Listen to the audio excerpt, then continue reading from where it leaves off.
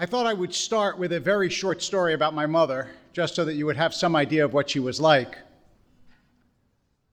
When I was graduating, I don't remember if it was the year I was graduating from my first year or second year of rabbinical school, or sometime during that time, when she came out, my father couldn't get away, so it was just my mother who came out to Los Angeles.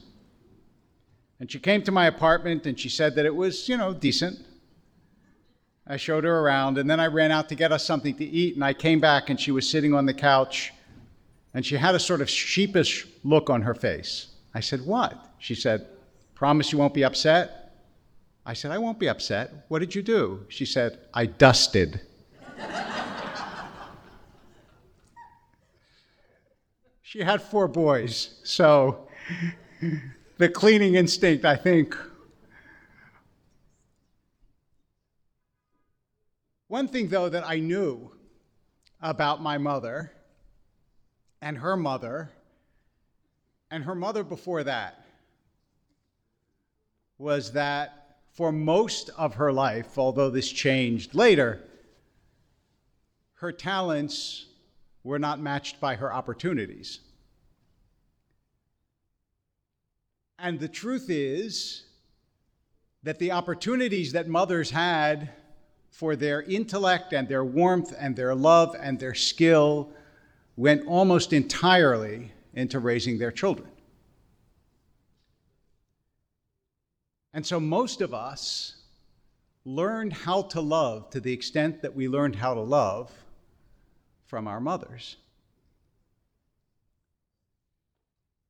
And in some ways, the measure of love in the world is the measure of mothering that the world has had.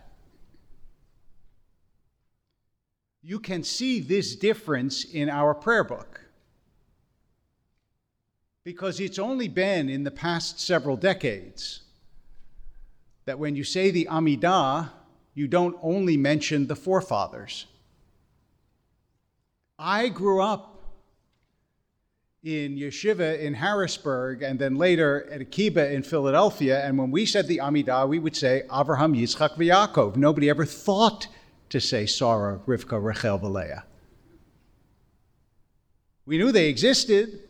We read the Bible, but who would put them in a prayer? And how much more loving is a world in which mothers, as well as fathers, are prayed about and talked about and celebrated. So this change is a beautiful change. And to be able to bring that mothering love into the world is something that I think all of us know the world desperately needs. Because, of course, you don't have to be a mother to bring mothering love to someone else. Just as you don't have to be a father to bring a father's love to someone else.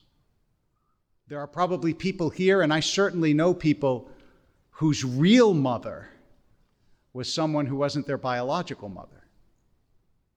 It was just somebody who wanted to mother them through the world and give them that love. So I think for us, we think, for example, of Naomi in the book of Ruth, who lost her children, but was a mother to Ruth and changed our tradition forever and ever, because she could call on a mother's love even though Ruth biologically was not her child. So the Jewish way of celebrating Mother's Day is not only to celebrate our biological mothers, although we do that, but to celebrate the love that they model, to try to do the same in our own lives, to acknowledge that when we remember Sarah, Rivka, Rachel, and Leah, we help make ourselves and our hearts whole. That without the mothers, we aren't even half a heart in this world. So to my mother who dusted and did so much more than that for so many years, for 4 boys, God only knows how.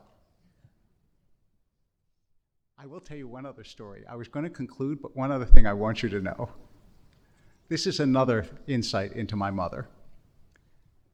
At a certain point, when the 4 of us would yell "Mom" constantly, she laid down a law in the house. She said, "I am tired of hearing Mom all day, and after 6 o'clock, you have to call me Matilda." It's true. And she wouldn't answer to Mom, so we had to go Matilda, and then she would answer. So for all of you moms who have heard Mom innumerable times, and to my mother, who heard it innumerable times and still answered, Happy Mother's Day.